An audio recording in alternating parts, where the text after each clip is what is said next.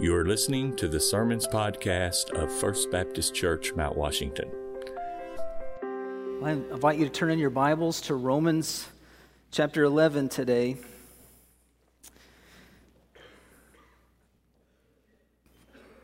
We're going to look at verses 11 through 24, which is a bit of a large chunk of Scripture, but I think they belong together, and we'll have the Lord's Supper in just a few minutes. So we got a kind of a tall task before us, but we'll just jump in and look at the text. Romans 11. Amen. Romans 11, beginning in verse 11.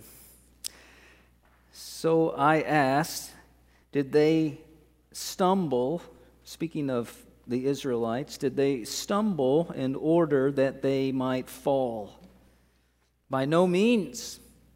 Rather, through their trespass, salvation has come to the Gentiles, so as to make Israel jealous. Now, if their trespass means riches for the world, and if their failure means riches for the Gentiles, how much more will their full inclusion mean? Now, I'm speaking to you, Gentiles. Inasmuch then as I am an apostle to the Gentiles, I magnify my ministry in order somehow to make my fellow Jews jealous and thus save some of them. For if their rejection means the reconciliation of the world, what will their acceptance mean but life from the dead? If the dough offered as first fruits is holy, so is the whole lump, and if the root is holy, so are the branches. But if some of the branches were broken off, and you, although a wild olive shoot, were grafted in among the others, and now share in the nourishing root of the olive tree, do not be arrogant toward the branches. If you are, remember it is not you who support the root, but the root that supports you. Then you will say, branches were broken off so that I might be grafted in. That is true. They were broken off because of their unbelief, but you stand fast through faith. So do not become proud, but fear. For if God did not spare the natural branches, neither will he spare you. Note then the kindness and the severity of God.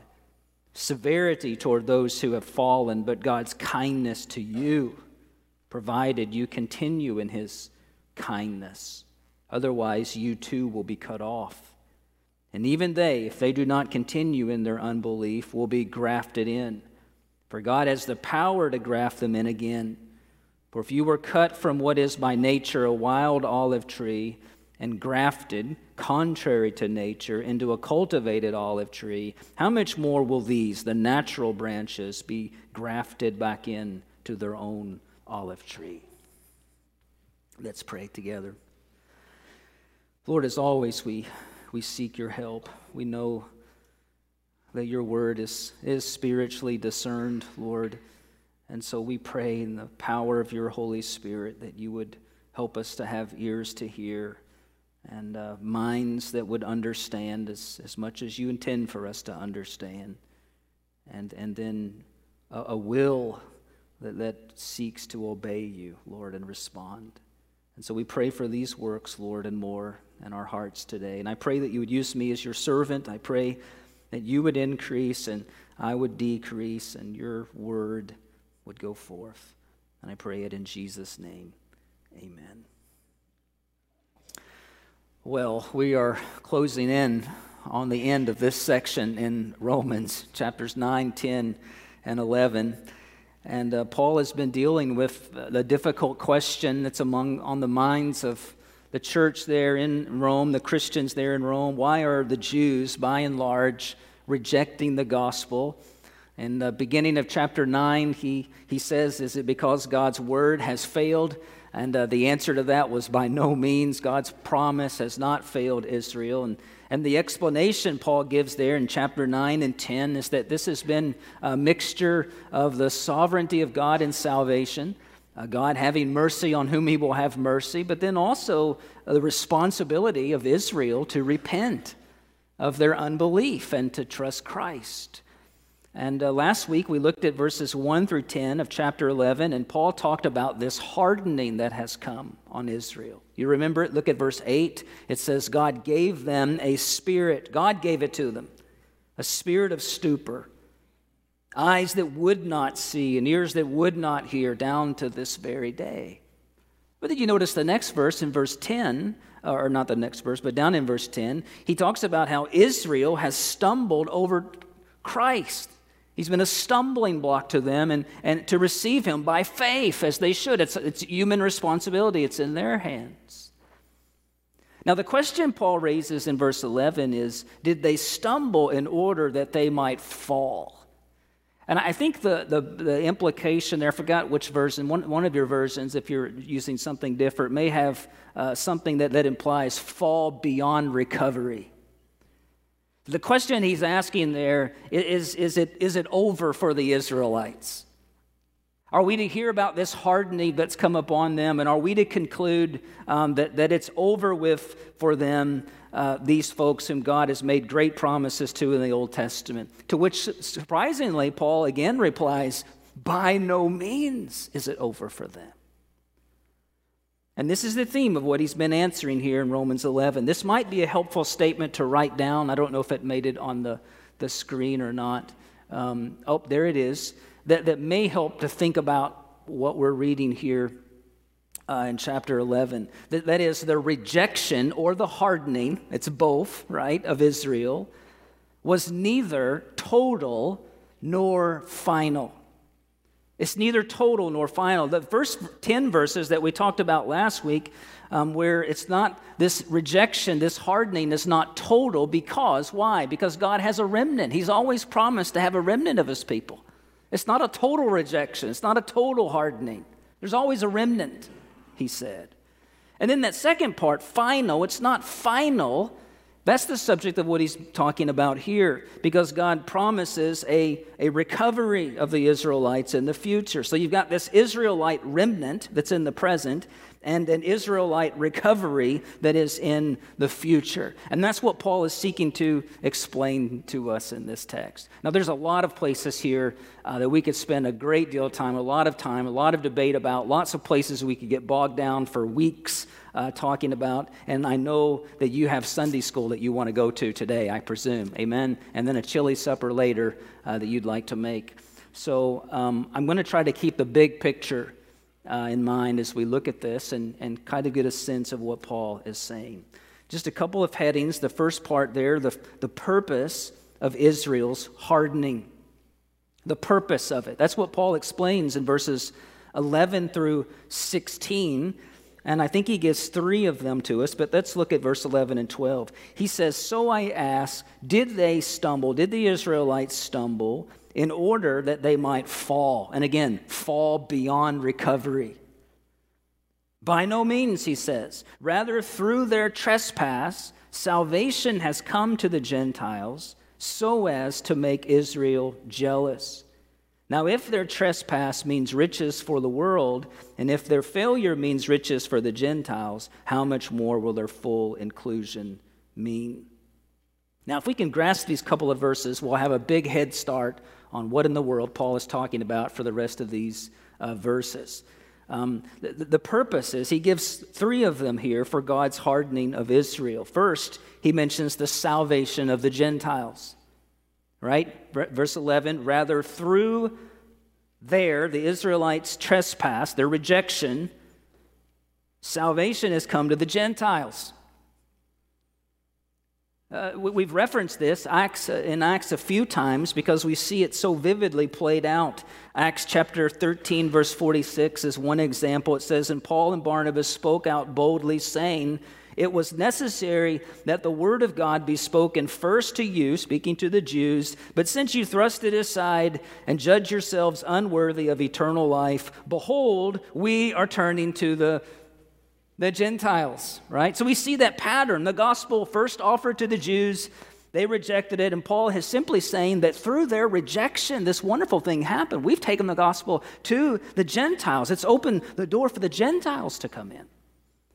And then the Lord told us this, and Jesus did several places in the gospel. I think about Luke 14, Jesus' parable of the great banquet. Remember that? He's speaking there to the Jews. He's inviting them to come into his banquet, and they're saying they're not coming into his banquet. They're unwilling to put their faith in Jesus Christ as Savior and Lord. They rejected his invitation. What does Jesus say? He says, go out to the highways and the hedges and compel people to come in that my house may be full. Go and tell the Gentiles, invite them to come into. And so as sad as the rejection of the gospel is by the Jews, Paul says it has opened the door for the Gentiles to hear the gospel and come in. And we are obviously very thankful for that. Amen? You are Gentiles, right? Notice second purpose, he says, of the Jews' hardening. It was a provocation of the Jews. It was to provoke them. Verse 11, rather through their trespass, salvation has come to the Gentiles, so as to make Israel jealous.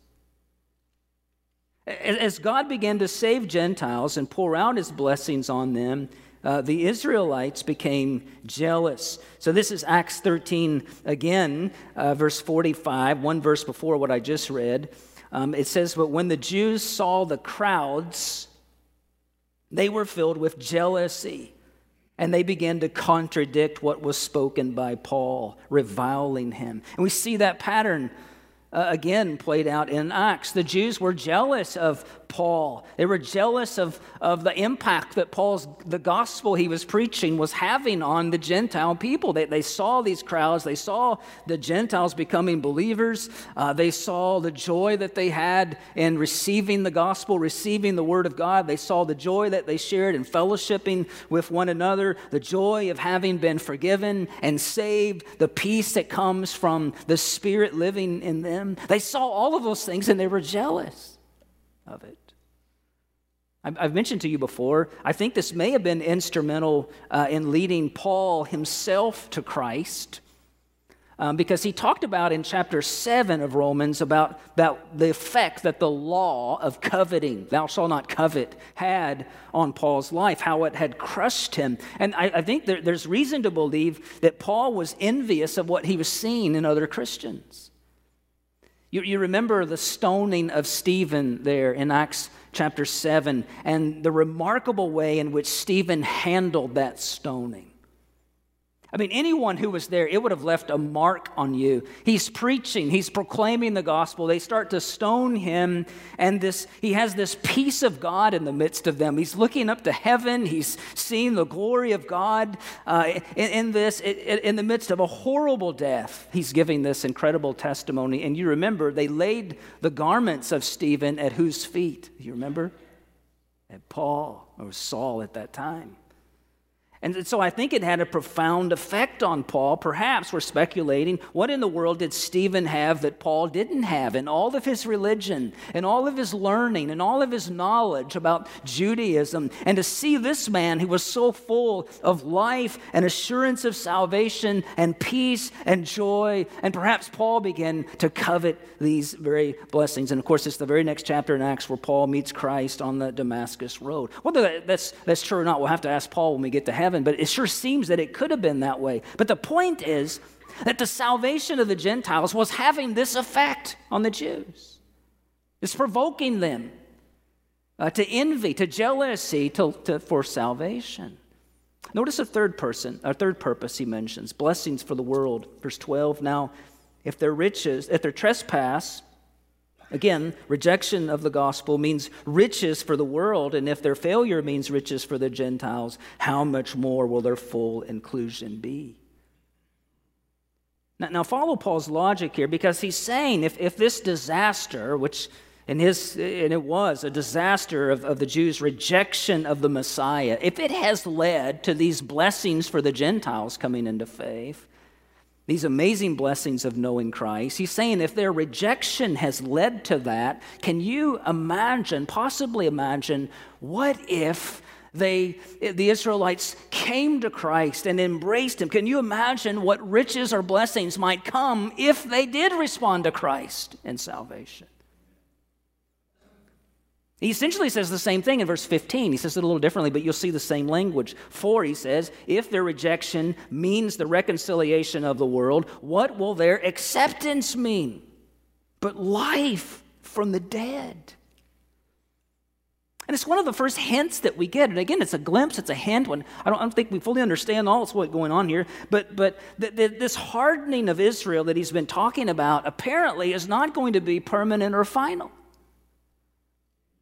That whatever is going on in their hardening, it's not going to be permanent. If their rejection has led to salvation for scores of Gentiles, Paul says, can you imagine the blessings that would come if they believed? And whatever Paul means, there's a lot of debate about what he means by life from the dead. He's certainly, at least at a minimum, concluding that it would be something amazing. It would be something surprising, something notable, something incredible if the Jews were to come to Christ. I tend to think of Ezekiel 37 when I read that, where you may remember the prophet there encounters that valley of dry bones. And God comes to Ezekiel and says to him, can these bones live? And God tells Ezekiel to preach to the bones. And the bones, they come together and joints unite these bones and muscles appear and then flesh, and then the breath of the Lord breathes into the new life into them and they lived. Here's what the prophet says, Ezekiel 37. Then he said to me, Son of man, these bones are the whole house of Israel. Behold, they're saying this, our bones are dried up, our hope is lost, we're indeed cut off. That's the same thing kind of Paul's been asking. Is it over for them? But he says, therefore, he tells Ezekiel, prophesy, preach, and say to them, thus says the Lord God, behold, I will open your graves and raise you from your graves, O my people. Verse 14, I'll put my spirit within you, and you shall live, and I will place you in your own land. Then you shall know that I am the Lord. I have spoken, and I will do it, declares the Lord. It's a great promise. It may be one of the most glorious and amazing things that could happen in history. And so whether Paul is thinking here of something like what Ezekiel is saying, or whether he is just thinking about the resurrection that's going to happen when Christ comes back, the resurrection from the dead, someday we'll know for sure what he means. Amen. But for now, we just know it's going to be something spectacular and great. It's something Paul believed hadn't happened yet, but was going to happen. That at least there's going to be some kind of a grouping, a larger number of Israelites that are going to be brought to faith in Jesus Christ in the future. Verse 16 is difficult to translate. It's another thorny one, but it says, if the dough offered as first fruits is holy, so is the whole lump. And if the root is holy, so are the branches. I think, to keep it simple, I think it means something that the faithful remnant that he talked about there in verses 1 through 10, that faithful remnant should be seen as kind of the first fruits of a greater harvest that's going to come. And that's what Paul is talking about here. There's an investment being made through Paul's ministry that will bear fruit in some future occasion.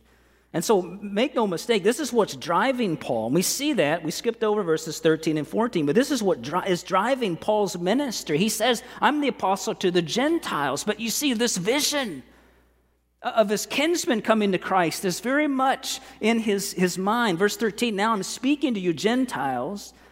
Inasmuch then as I am an apostle to the Gentiles, I magnify my ministry in order somehow to make my fellow Jews jealous and thus save some of them. So Paul here is talking to the Gentiles, he's speaking to us Gentiles. He wants us to know that God has not given up on his ancient people, the Israelites, and neither should they give up on them. And his ministry to them in Rome is a part of this plan, even to make some of his fellow Jews jealous or envious of the blessings that we have in Christ. Now, if we pause and we think about some application here just for a moment, there's kind of an implicit challenge there, I think, to them and to us as we read this.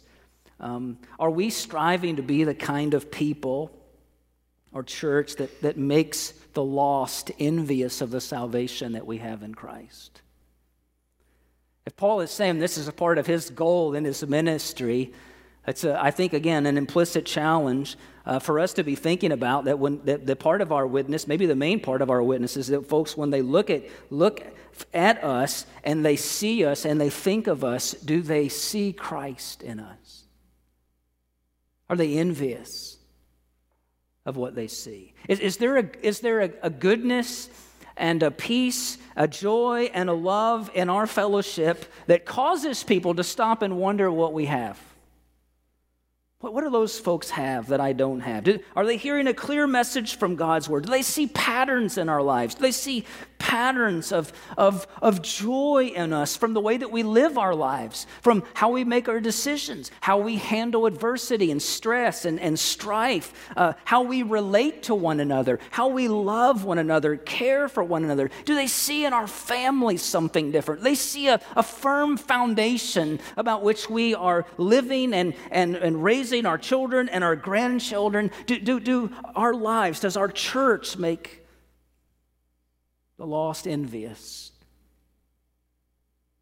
of the Christ that we have?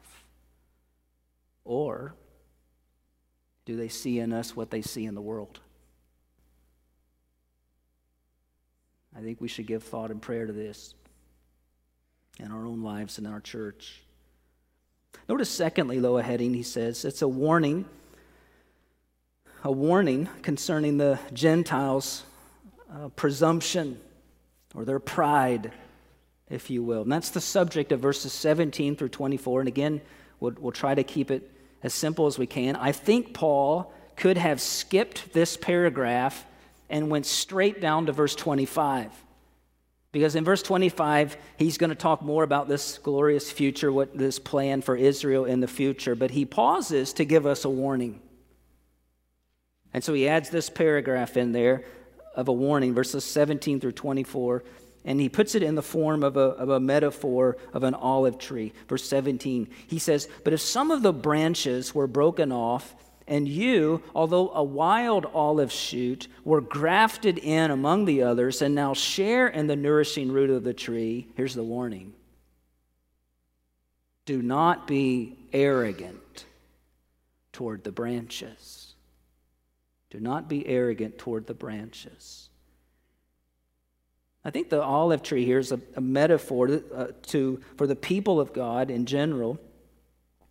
And he's reminding us that it has experienced both a pruning and a grafting. Some branches have been cut off, he says, and others grafted in. The branches that have been cut off are referring, I think, to the Jews who have been hardened in their unbelief. That's been the subject, that hardening, that rejection. But in their place, he says, a wild shoot. I guess you've probably never considered yourself as a Gentile as a wild shoot. But that's what Paul says that we are. We've been grafted in. So this is Gentiles who have believed and been welcomed into the covenant people of God. Paul warns the Gentiles in this picture. He says, don't be arrogant toward those branches that have been cut off. These Jews who are hardening themselves. That's his warning. So here's the church in Rome. There was this fellowship made up of wild and cultivated branches that have all been grafted in, he says. And he says to the wild branches, the Gentiles, don't get too full of yourselves. Don't start thinking that, oh, you must be better because you've received Christ and they haven't. Don't start thinking more of yourself. You were outsiders, he reminds us. You were just a wild, you're no better off than weeds, but you've been grafted in. And notice, he points them to several things. We'll move through these quickly. Don't be nervous. First, he says, remember your roots. Remember your roots. This is how do you battle that pride, that presumption. He says, verse 18, that second part, if you are, remember it is not you who support the root, but the root that supports you. And he's already spoken earlier about the root, and in terms of the patriarchs that have gone before, includes, I think, also the idea of God's, again, his gracious choosing, his gracious election. And he's saying any boasting by Gentiles is misplaced. You are saved only because God had mercy on you. Not because you're better than these Jewish folks. And so he's saying there's no reason to boast except in the mercy of God through Jesus Christ. Remember your roots. Remember, it is all of grace that you are saved, not you. And secondly, he reminds them to tend to their faith. Verse 19, he says, then you will say this. Here's a quote, branches were broken off so that I might be grafted in. He says, well, that's true. But they rejected, right? And their unbelief, so that the gospel went to the Gentiles, to us. That's true. They were broken off because of their unbelief. But you, he says, stand fast through faith.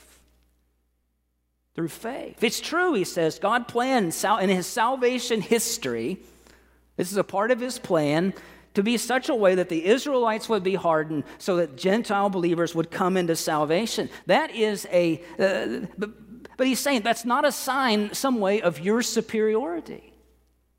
That's not a sign because you're great that he did that. The Jews were cut off for their unbelief. The Jews were included only by means of faith. And so he's saying, don't act like you've done something to merit this salvation. He's warning us, don't be arrogant about this. It is by grace through faith, and you need to be focusing on tending to your faith. Nurturing that faith, strengthening that faith through God's word, standing fast in that faith. Why? It's the third thing he says, that we should cultivate healthy fear. Verse 20, so do not become proud, but fear. Fear, for if God did not spare the natural branches, neither will he spare you.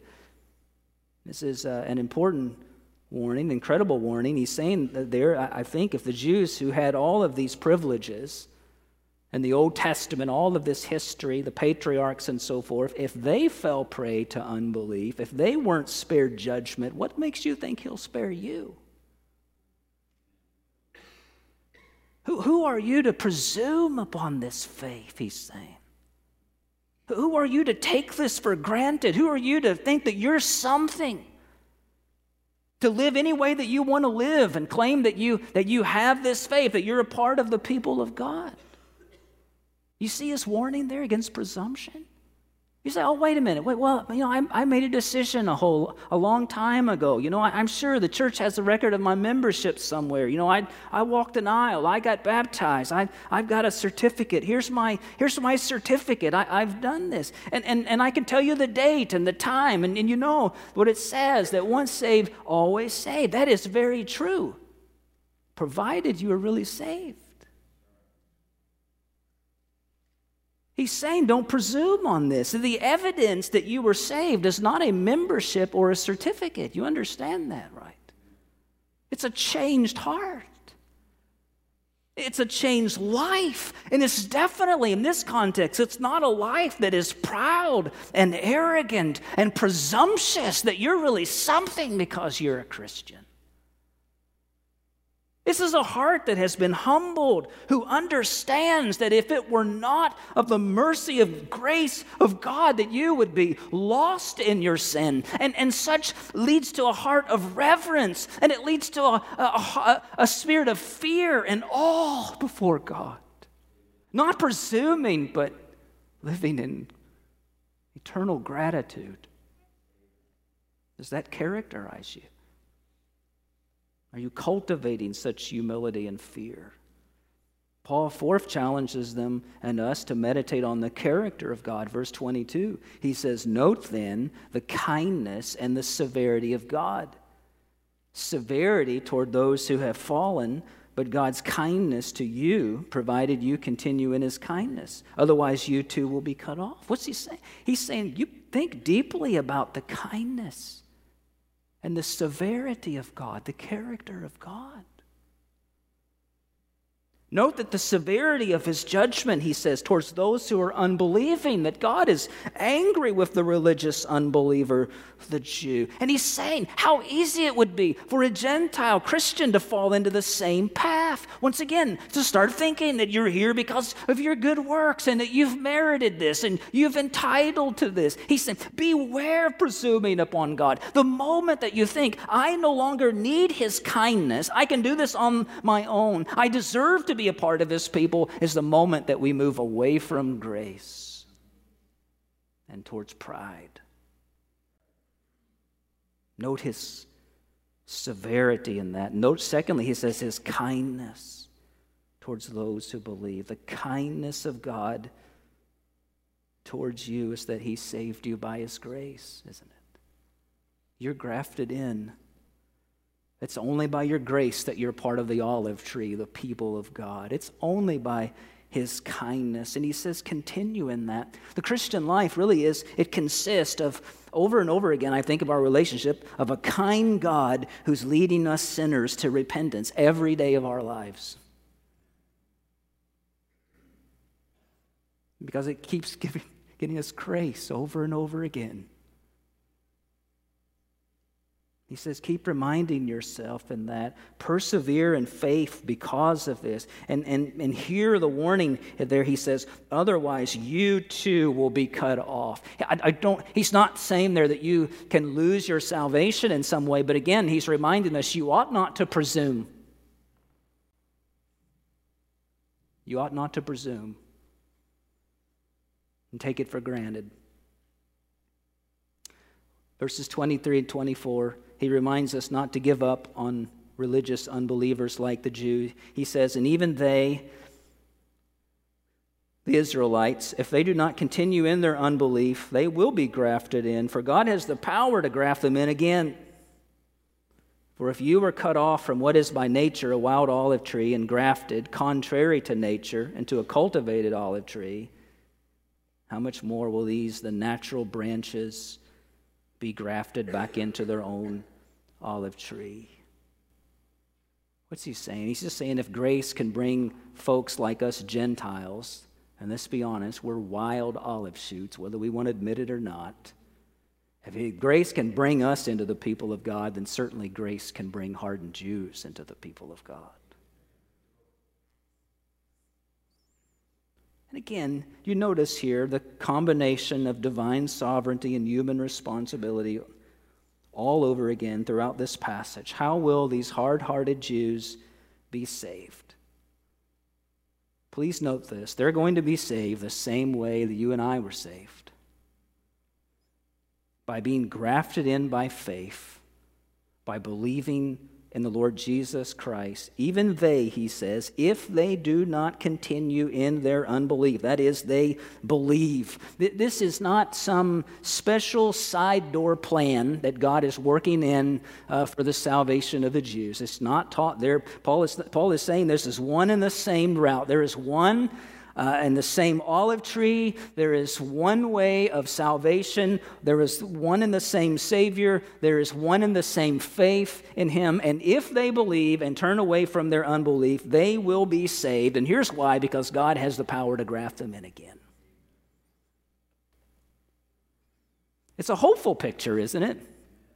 Because you remember back in chapter 9 at the beginning, and chapter 10 at the beginning, Paul is feeling this burden, this agony, this grief over Israel's lostness. And here in some picture we don't fully understand, he's saying that God is not finished with them yet. And God is not finished with you and me yet. This is good news. We shouldn't write off hard-hearted people around us. Amen? Because God can break in and save anyone. We never give up on people. We should never stop praying for the lost. Never stop proclaiming the gospel to them. Because God has the power to save. He saves by bringing sinners to faith in Jesus Christ. That same gospel was preached this morning. For anyone who is here that is lost, we hope that you hear this, that you will believe the gospel and trust in Jesus Christ, that you will know that the door of his grace stands open, and the promise of the Bible is that everyone who calls on the name of the Lord will be saved. But you must repent and believe. And for those of us who are, we hear this, we commit ourselves today once again with Paul to living out this gospel message and hopefully in such ways that people will be envious of the Christ that is in us, right? That they'll see our good works and give glory to our Father in heaven. And hopefully that they will come, as Paul says, we might be able to save some. Wouldn't that be wonderful? Lord, we thank you for this word from Paul. It's not easy.